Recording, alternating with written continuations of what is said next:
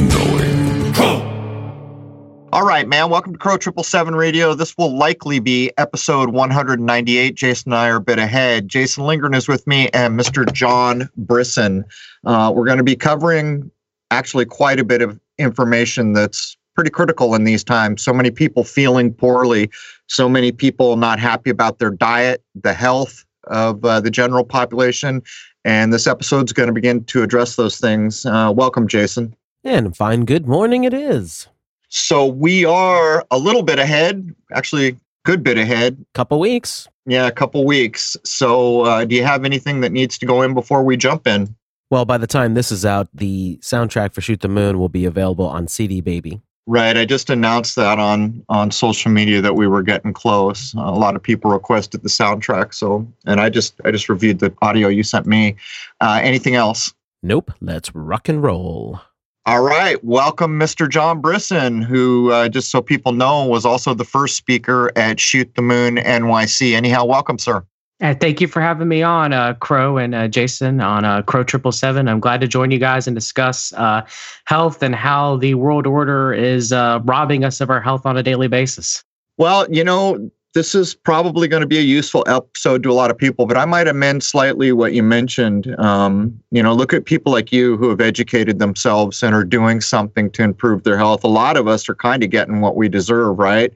Heading off to the store, grabbing that box pizza. Not that people should have to worry about that, but the fact is they do now, don't they? A lot of the food supply is maybe not even classifiable as food at this point. I don't know.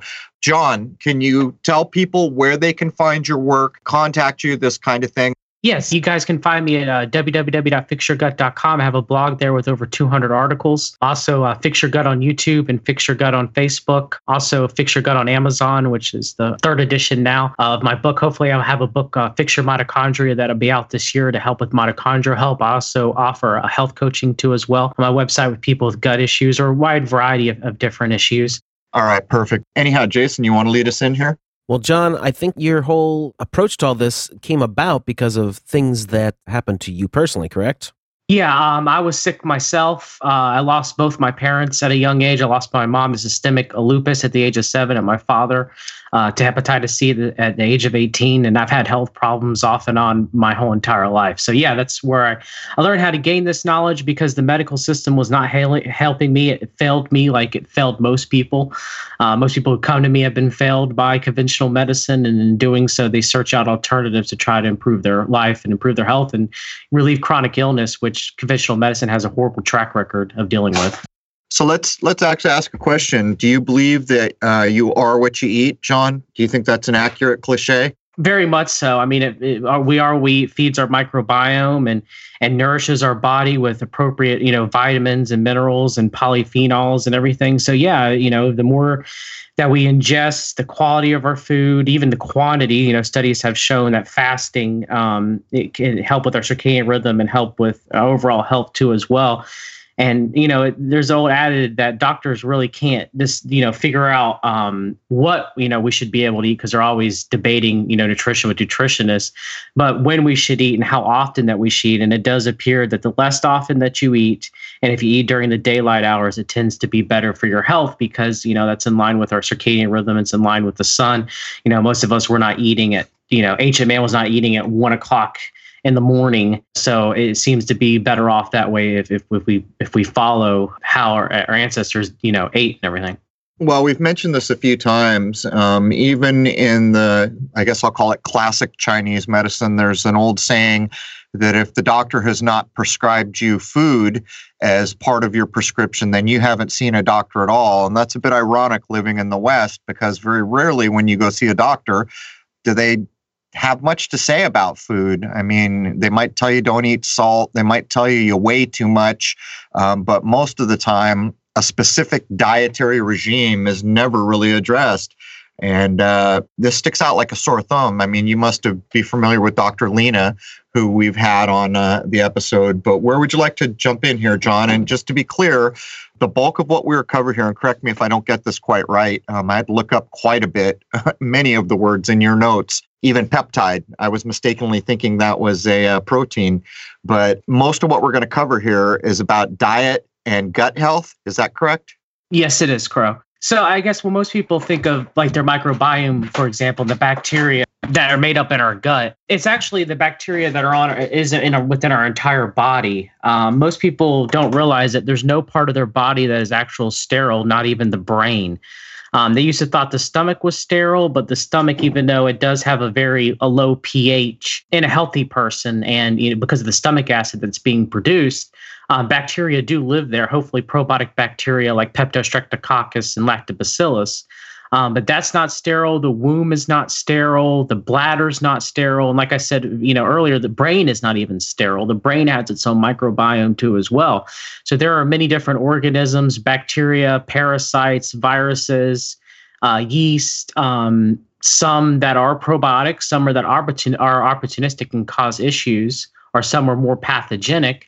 But if the microbiome is within a healthy balance of hopefully more probiotic bacteria or probiotic organisms than those opportunistic organisms, then most people can maintain proper health. Well, here in the West, and I'm kind of stating this without knowing certainly that what I'm about to say is true, so correct me if I don't hit the mark here. The food supply has really changed, and one of the things that's happened in the West is everything gets sterilized, basically. Yes. It gets boiled until all the life is out of it. It gets homogenized. It gets pasteurized.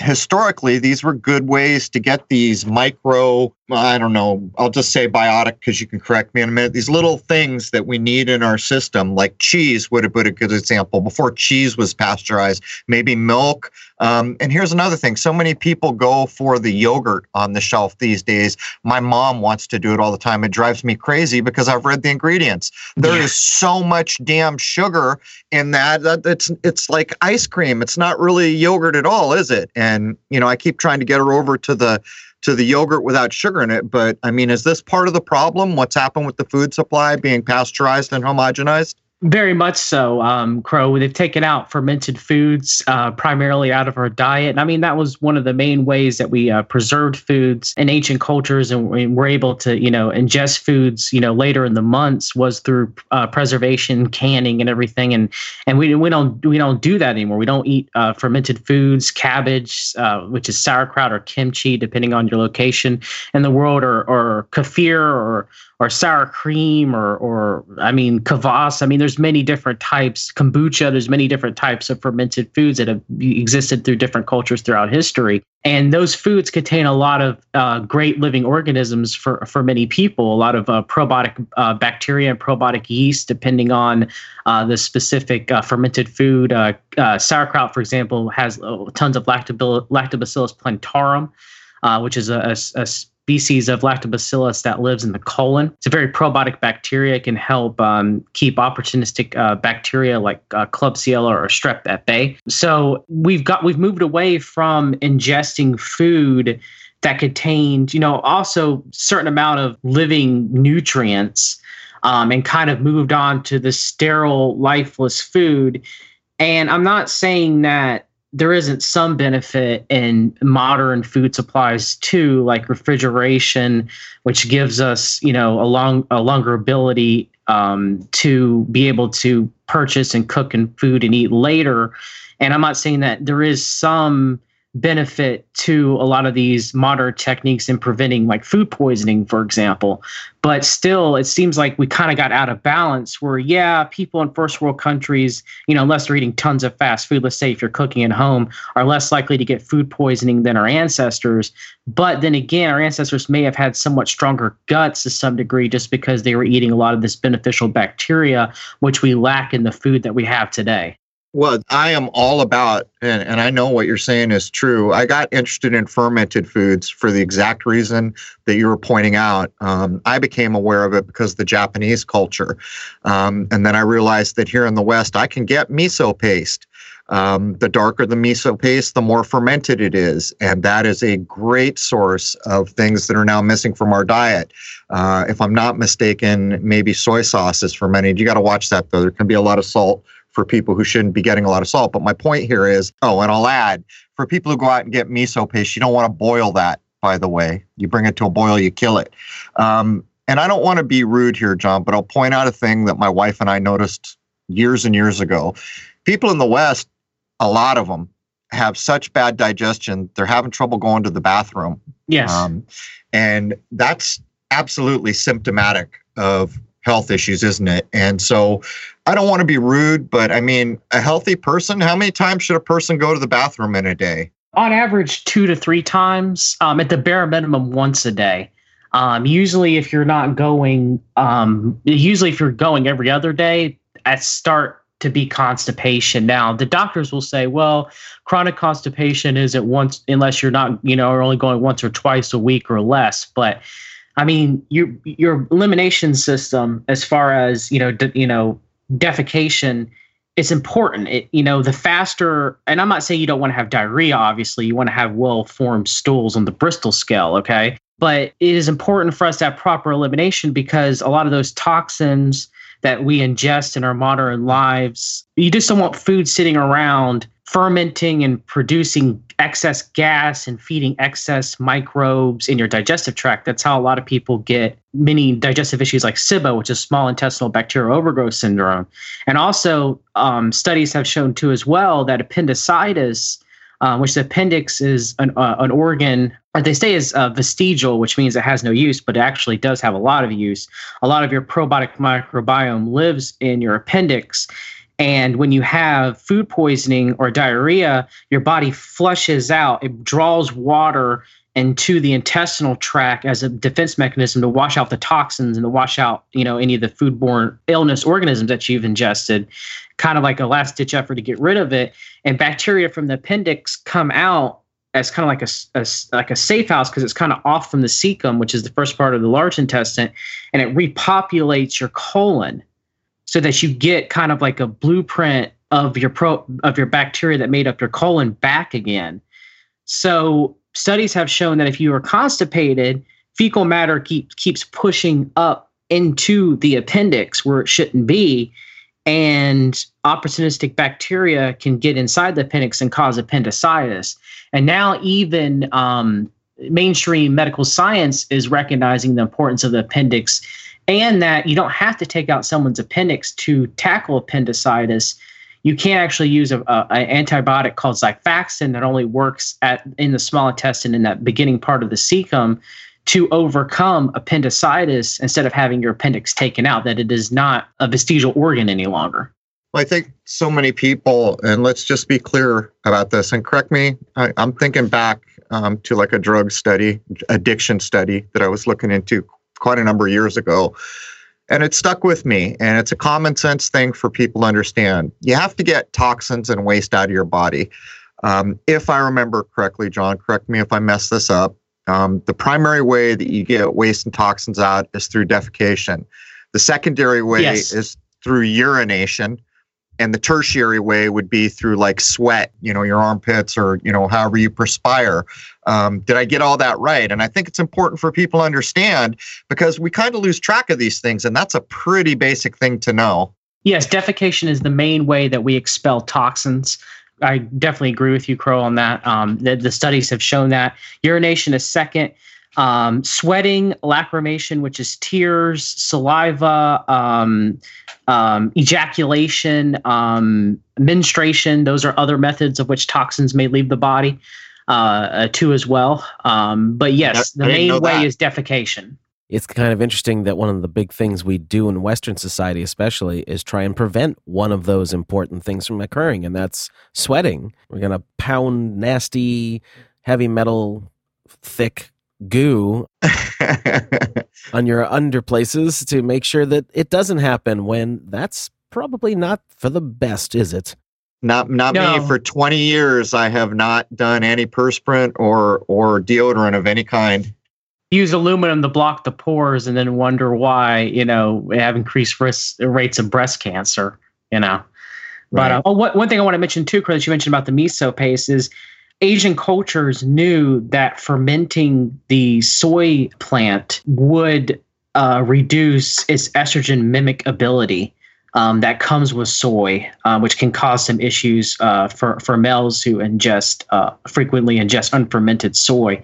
But somehow they instinctively knew, because they were able to, soy products, when it comes, as far as Asian cultures, majority of them were fermented. So that doesn't surprise me that somehow they were able to correlate the two together. And they were able to realize that some of the phytoestrogens that are in soy, now granted, they're not as strong as the plastic-based xenoestrogens like bisphenol A, but they can still have a hormonal effect over time period and concentration, depending on how much of it's in your diet. Well, it's a bit ironic that, as we came through the 50s and 60s, the media portrayed America as the greatest place on earth. We were better than everyone else. We were that shining beacon. And what's happened here is we've probably got one of the worst food supplies in the world. And I mean, we have plenty of food. We have good access to food, but the quality of the food is what I'm referring to. I've been to Korea a couple times. Their national dish is kimchi. That's fermented. Another thing most people don't know about Korean food is it's color-coded. A person living in Korea is not only getting daily fermented food, because almost with every meal you get kimchi. The colors tell you, if you've got all the colors that they use, you've had a balanced meal. But that's a word that I'm thinking about going at, because the importance of fermented food is lost here in the West, and we have very few things that could be considered fermented in the way we're talking about, not like a beer. But think about the word. Ment always means mind. So there's going to be something interesting if you dig into the language there, I think. What do you think? Yes, very much so. And even the European Union has stricter food laws, and they're not using many genetically modified ingredients, if any at all. Usually even packaged foods or processed foods in the European Union, when you combine them side by side by their American or Canadian counterpoints, they're totally different in ingredients. And even packaged foods are even healthier in the European Union than they are compared to most of North America. Well, if I'm not mistaken, you can still get living cheese there. I remember there was one place in San Diego. It was a farmer's market. As a matter of fact, we used to bump into Charlotte Gerson there. Charlotte Gerson used to go to this co-op to get her organic things to juice. And in there, they actually legally had cheese on the shelf that had not been pasteurized. And it's quite a thing for the average American to go taste some cheese that's not pasteurized. But if I'm not mistaken, there are places all over Europe that don't have, the food's not all pasteurized, is it? No, I mean, for most people, the only caveat to that, I guess we'll talk about it later, is someone with ulcerative colitis and Crohn's disease may have to avoid raw dairies. But most of your raw dairy, if you're able to get it in the United States and able to consume it, most of the time it's coming from pastured cows and very small farms.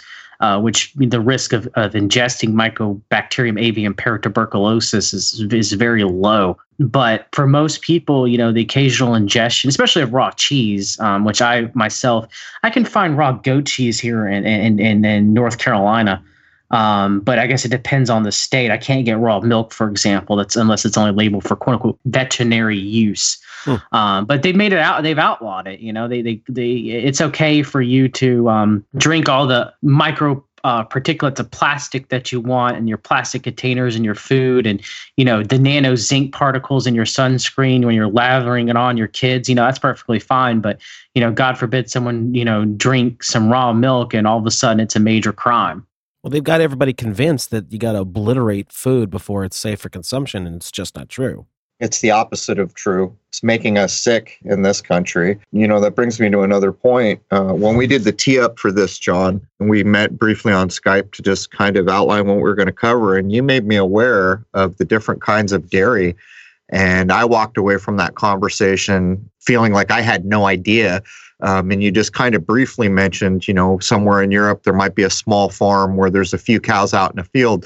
That's a different kind of cow for the most part than we have here in America, isn't it? Yes, very much so. What the difference is between the A1 producing cows and the A2 producing cows. And it's very different than like the cows that we have, today, like you mentioned in the United States, where majority of them are A1 producing cows, meaning that they produce A1 beta casein, where the only difference between A1 beta casein and A2 beta casein is that A1 beta casein and all the 209 amino acids that make up beta casein, proline is substituted at position 67 compared to, it's histidine. For A1 at 67 and proline for A2. So when a person ingests A1 beta casein, beta casomorphin 7 is able to be digested and cleaved off. and it's able to cross the blood-brain barrier as an opioid peptide. It makes it addicting. It makes it, most opioid peptides, your brain has opioid receptors to reduce pain and to decrease pain, should I say, and increase dopamine levels. So endorphins, for example, your body produces its own endorphins to help pain management and regulation. There's a lot of opioid peptides within food, and casomorphin being one. So if you're ingesting, A2 milk, it's going to be less addicting and less inflammatory, supposedly, compared to if you're ingesting A1 milk, which is primarily within the United States. A2, there's a lot of Australian milk is A2. That's where most of your A2 milk is being produced. Sadly, most of the A2 milk that you buy in stores is ultra filtrated. It's not homogenized, but it is ultra pasteurized for increased shelf length and everything, because they have to transport it from Australia. But still, even that, the A2 milk that you're ingesting, even if it is ultra pasteurized, is going to be better than most of the A1 milk that you're going to ingest, except for possibly grass-fed raw A1 milk actually might be okay for some people. But it just depends. There's some people who ingest the standard A1 milk that we get here in the States, and, they can't tolerate it. It makes them ill. It changes their mood. It makes them more anxious. They have digestive issues. But if they ingest the A2 milk, they have no problems. Well, let's put this in layman's terms. I guess I'm fortunate. I never liked milk. I never liked cow's milk. I've never drank. I mean, the most cow's milk I ever get is maybe a spoonful in a cup of coffee, and a lot of times not even that. But what you're saying here is primarily in this country, we're getting what you're calling A1 cow milk. Other Yes. places where it might be more healthy would be A2 cow milk. How in the heck did the cows become A1? Can you put in layman's terms so people understand what we're talking about? How did this difference occur? Weren't all the cows the same at one point?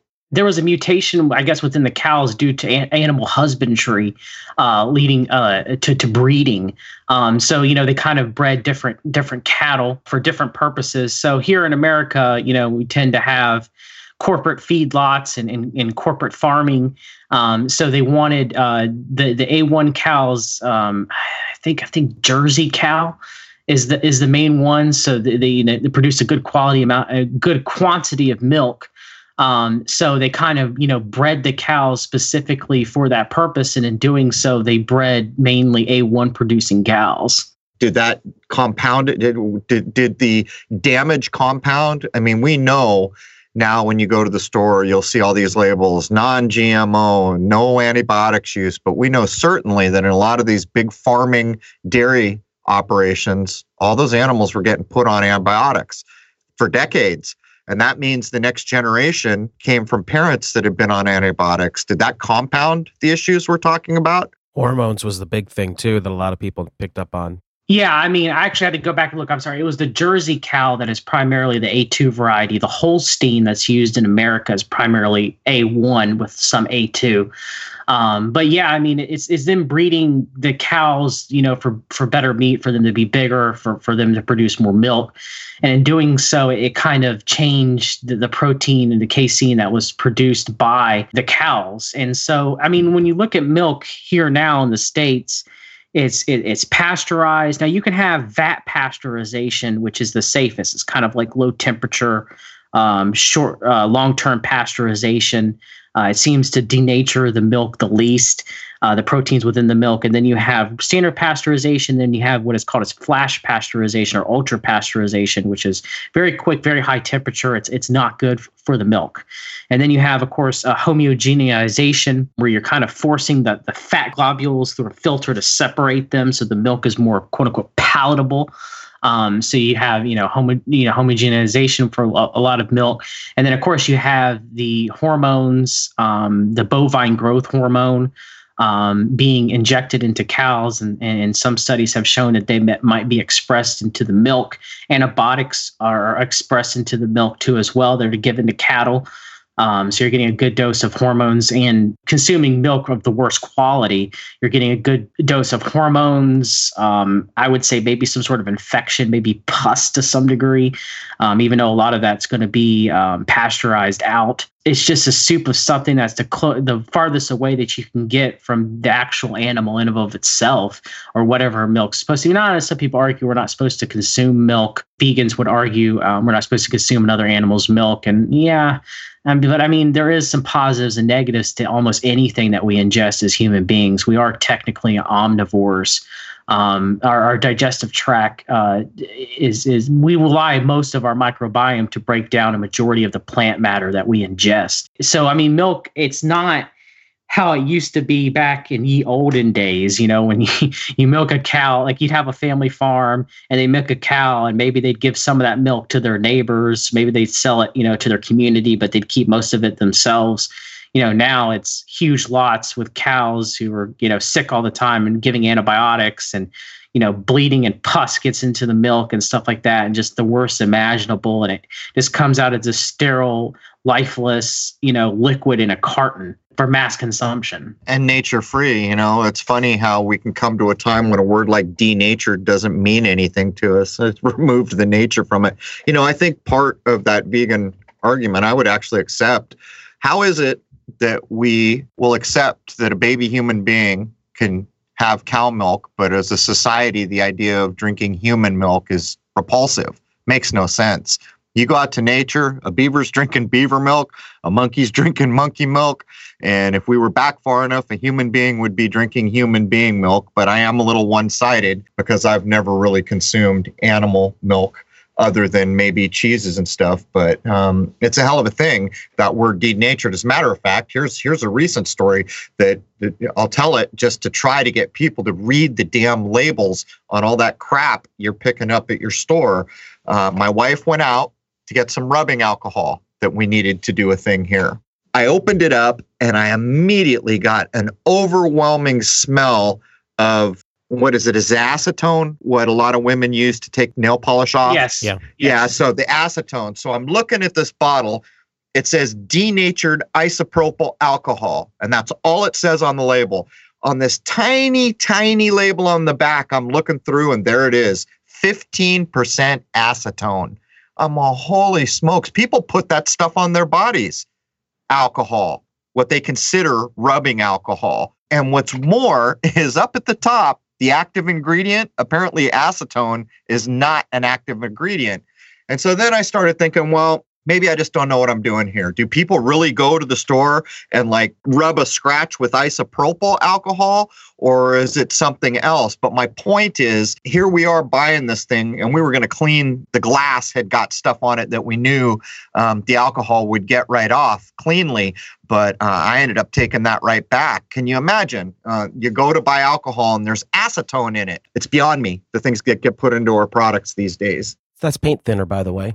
Is that what it is? And you can smell it. I recognized the smell instantly and said, wait a minute, that's not what I meant rubbing alcohol. So we ended up going back up, and we're trying. The funny thing is if you're 60 or 70 and you're nearsighted, you're never going to know because the labels are so tiny. And so then we're going through, and I forget what I figured out, but I figured out how to just get the spirit that comes from a plant called alcohol with not a bunch of crap in it. But yeah, I was blown away because my first thought was, I know certainly people go to the store, they buy this to rub their scratches, which they probably shouldn't, and there's acetone in it.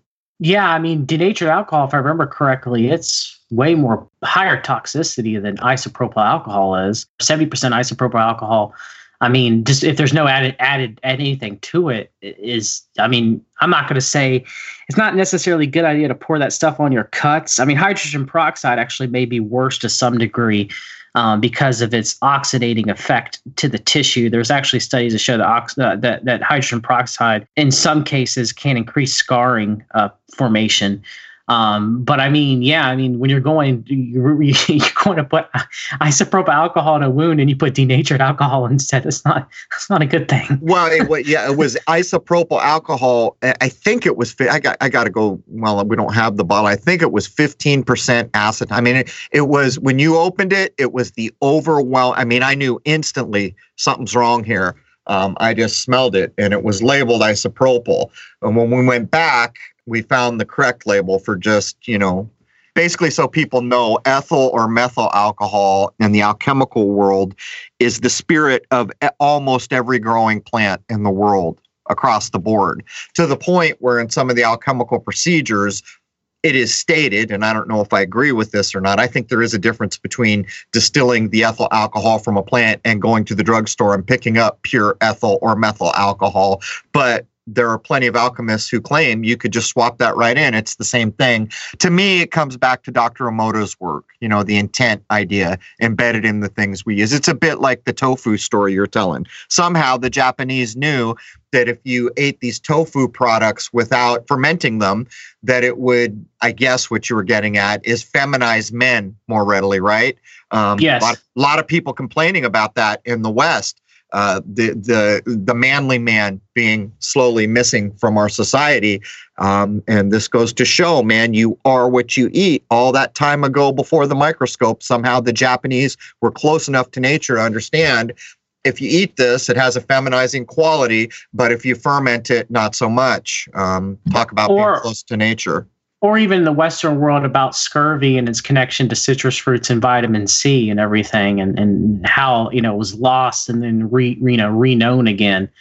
But I mean, it seems that human beings are able to discern most of the time whether something is helpful or harmful. Even though I guess the Romans didn't understand that lead was poison. Come on. Yeah, every time I hear that story, it's like, really? The Romans were retarded, apparently. They were mentally deficient.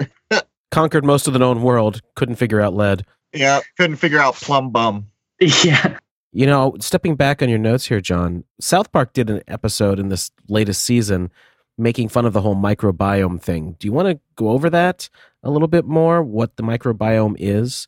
And did something happen in recent news items or anything that they would even pick up on that? What were they making fun about? I haven't watched South Park in I don't know how many years, Jason. Can you briefly discuss what they were discussing on the episode, if you know? Yeah, I usually watch them in bulk. I forget that they're out there, and then I'll go watch them because as stupid as they are, I still find them funny. But it was one of the characters' mothers was sick and had to get a fecal implant to reset her microbiome, and they were even using those terms.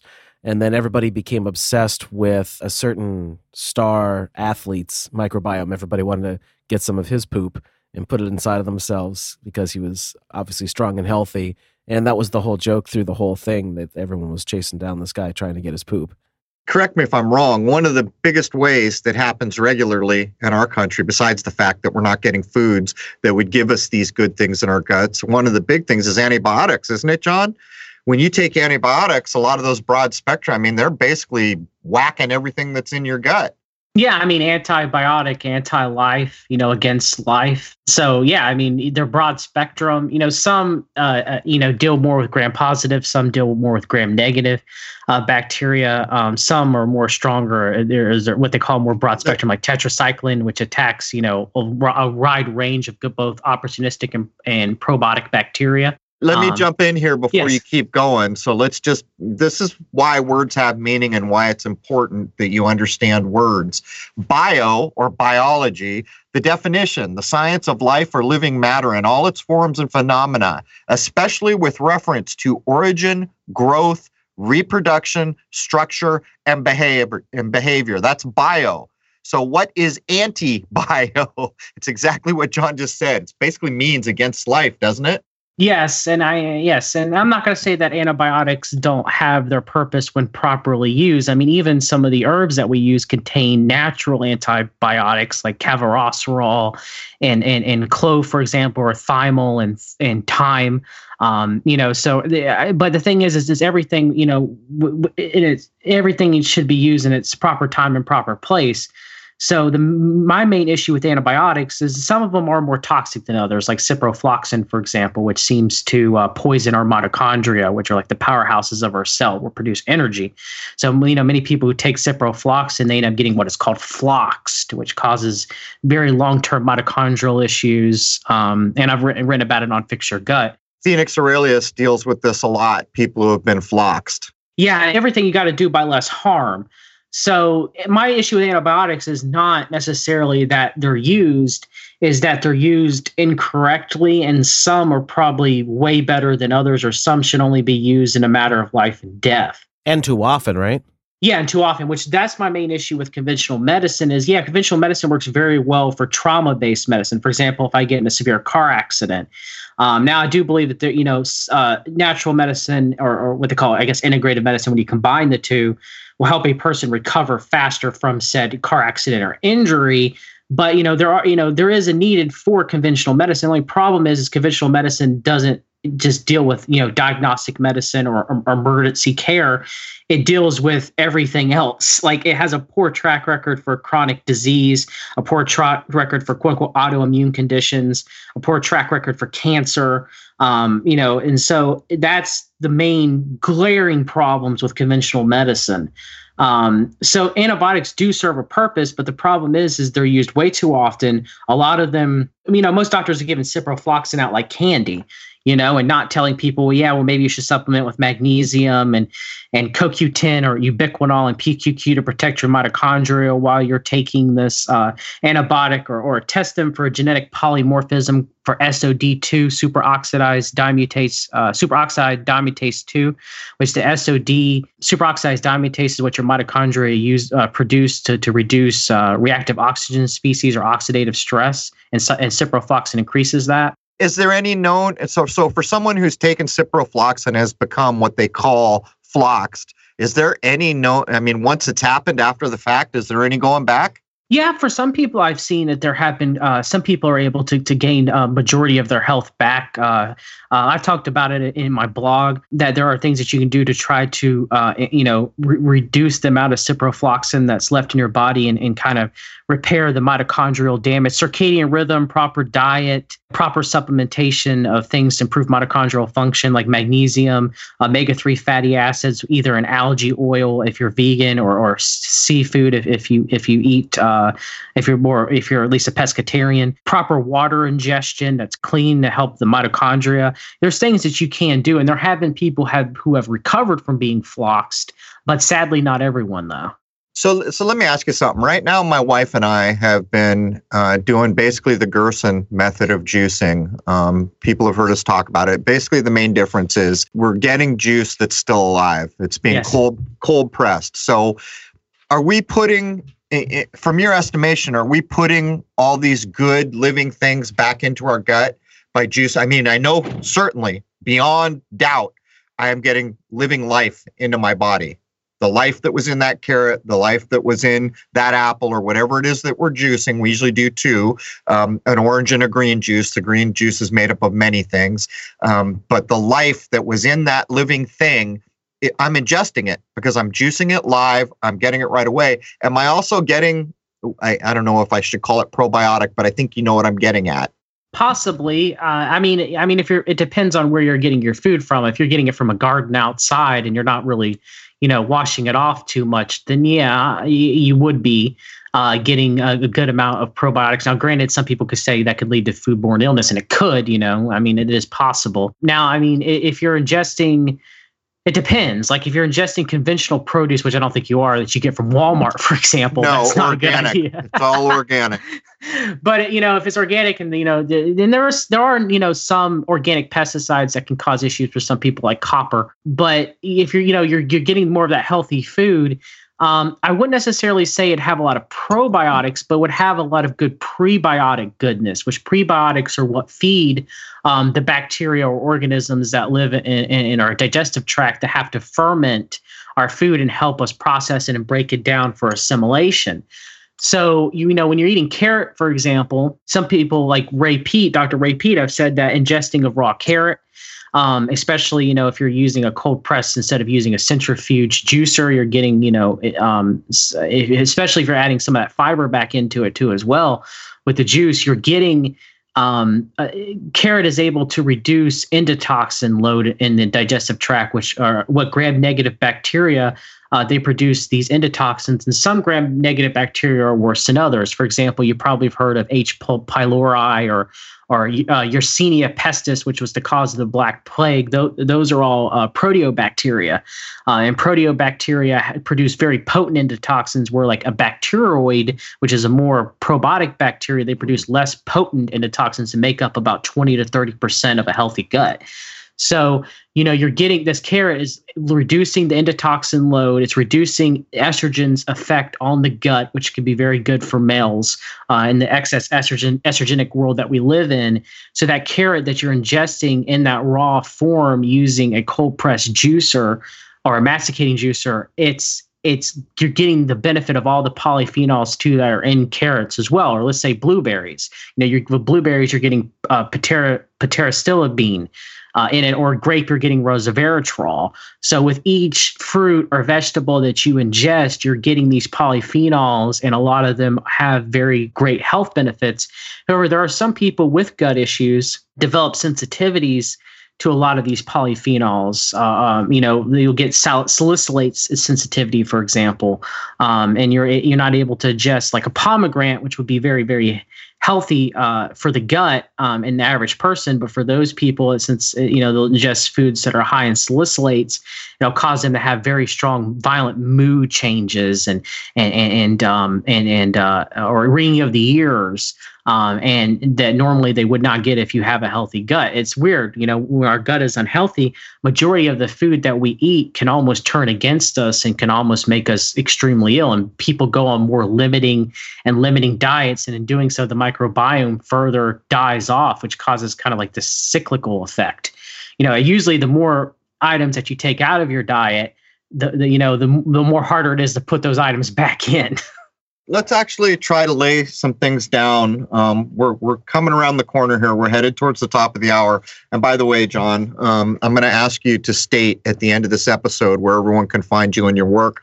If we were going to make two lists, just overarching good things for people to know, things you probably don't want to use or ingest, and things that would be very helpful to use. Right off the bat, here's part of what I noticed that has happened over the last 20 years. Maybe even 30. It used to be very uncommon for Americans to eat every meal out. Very uncommon. You went out to dinner, it was a special thing 30, 40 years ago. That's changed now. Now you got your Grubhub. Now you got people that it's rare when they cook in. We have whole cultural norms where people basically never cook. For the people that still do cook and see the value in it, it is very easy to make miso soup, and it is very good for you. But John, let's start with the list of things maybe not so helpful for people to do. The first thing I'll add to the list is underarm deodorant and fluoride toothpaste. What would you add to the not so helpful list?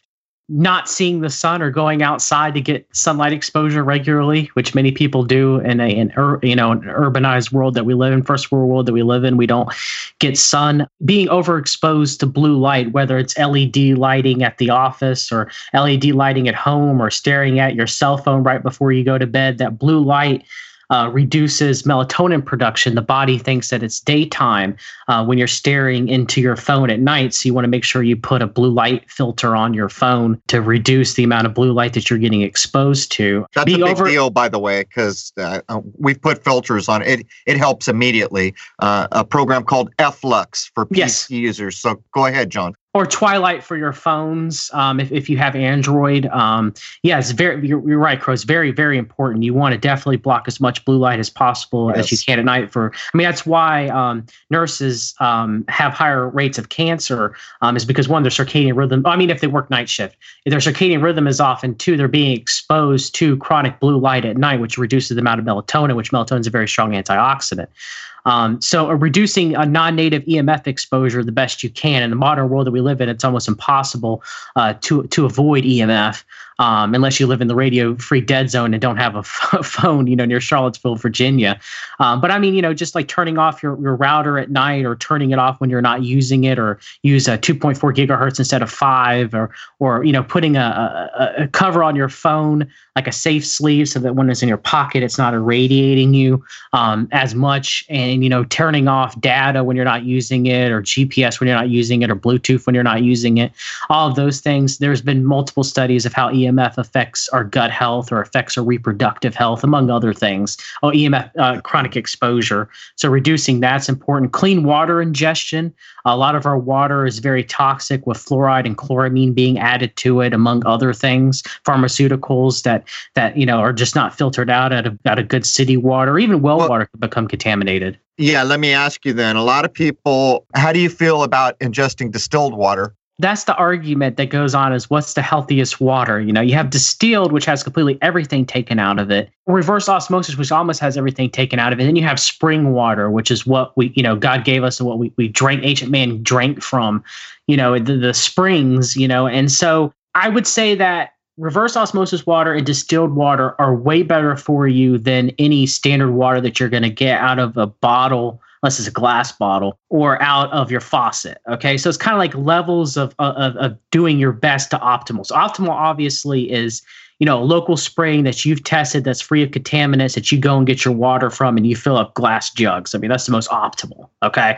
And then from there, you have distilled and reverse osmosis or bottled spring water that's in glass bottles. That's, better than, regular tap water, or better than ozonated water, which ozonated water can end up, if the water has a good amount of bromine, form a whole bunch of bromide compounds, which aren't good for you.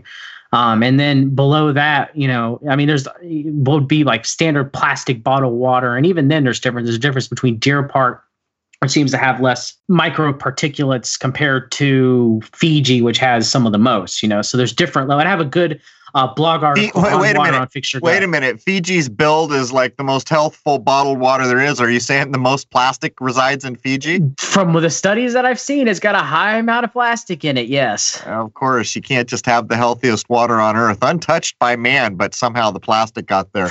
Anyhow, before we get to the top of the hour, do you have 2 or 3 commonly used products? Let me ask you a couple. Off-the-shelf shampoo. You go to CVS, you grab some shampoo. No, it's not good, especially if it's got pyrethroid zinc or selenium sulfide for anti-dandruff purposes. Definitely. I mean, you're going to have a lot of really nasty preservatives in there too as well. That's not good. I was going to say just your off-the-shelf standard multivitamin like Centrum, which I would say that Centrum actually, it robs your body of any nutrient value that because it's got folic acid instead of folate, and synthetic vitamin E, which is known to cause prostate cancer, which is DL isomer vitamin E.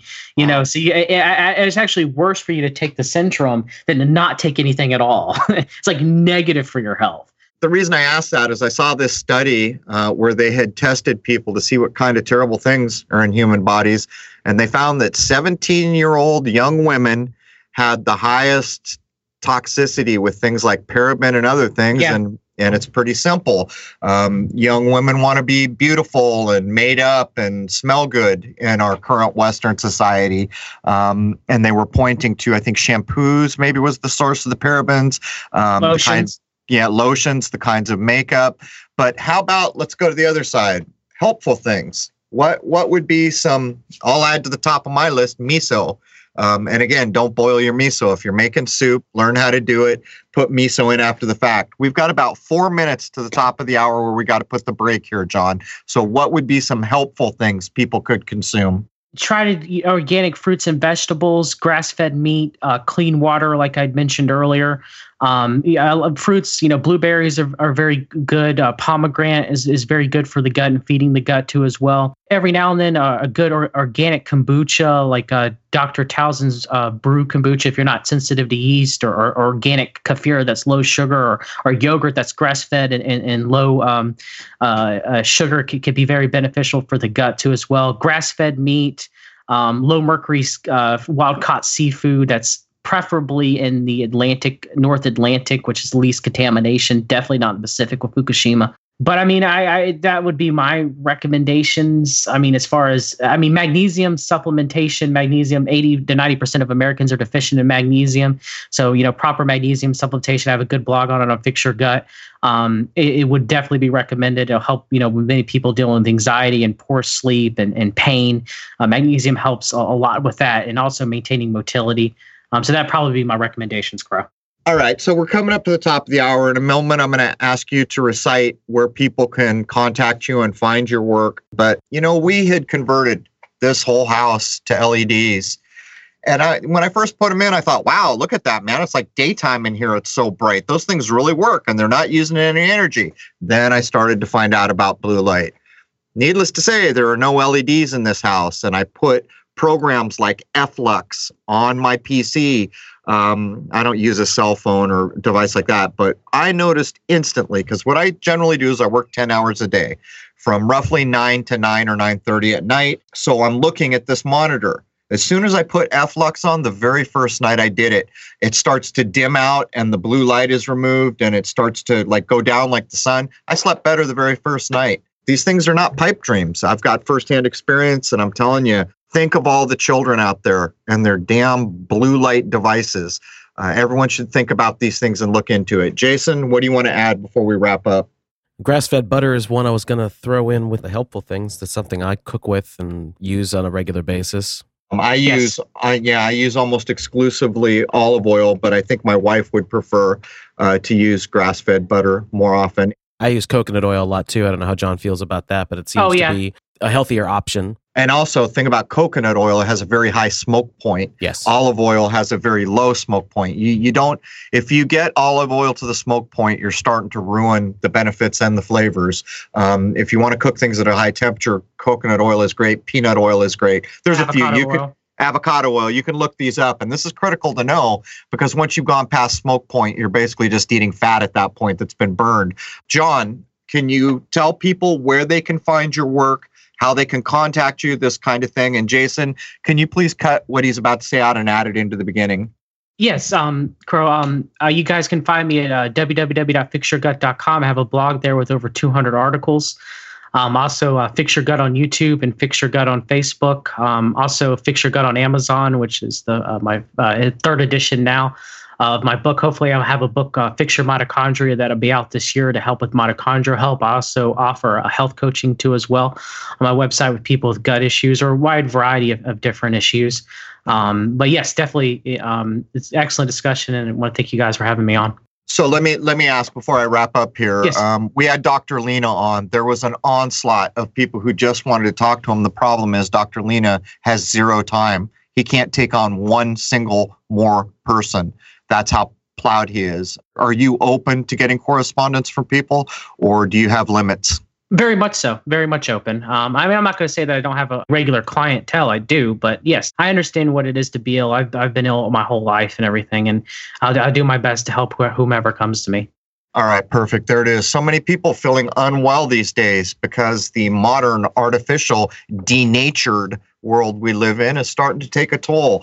But there it is, man. There's the first hour of episode 198. We hope you'll join us all over at crow777radio.com. That's CRROW777radio.com. We exercise free speech there. So much I would like to have said about vaccination in the first hour, but if we do it, it just gets removed or struck or unavailable. We will talk a little bit about vaccination in the second hour. Hope to see you over at crow777radio.com. There it is, man. Cheers.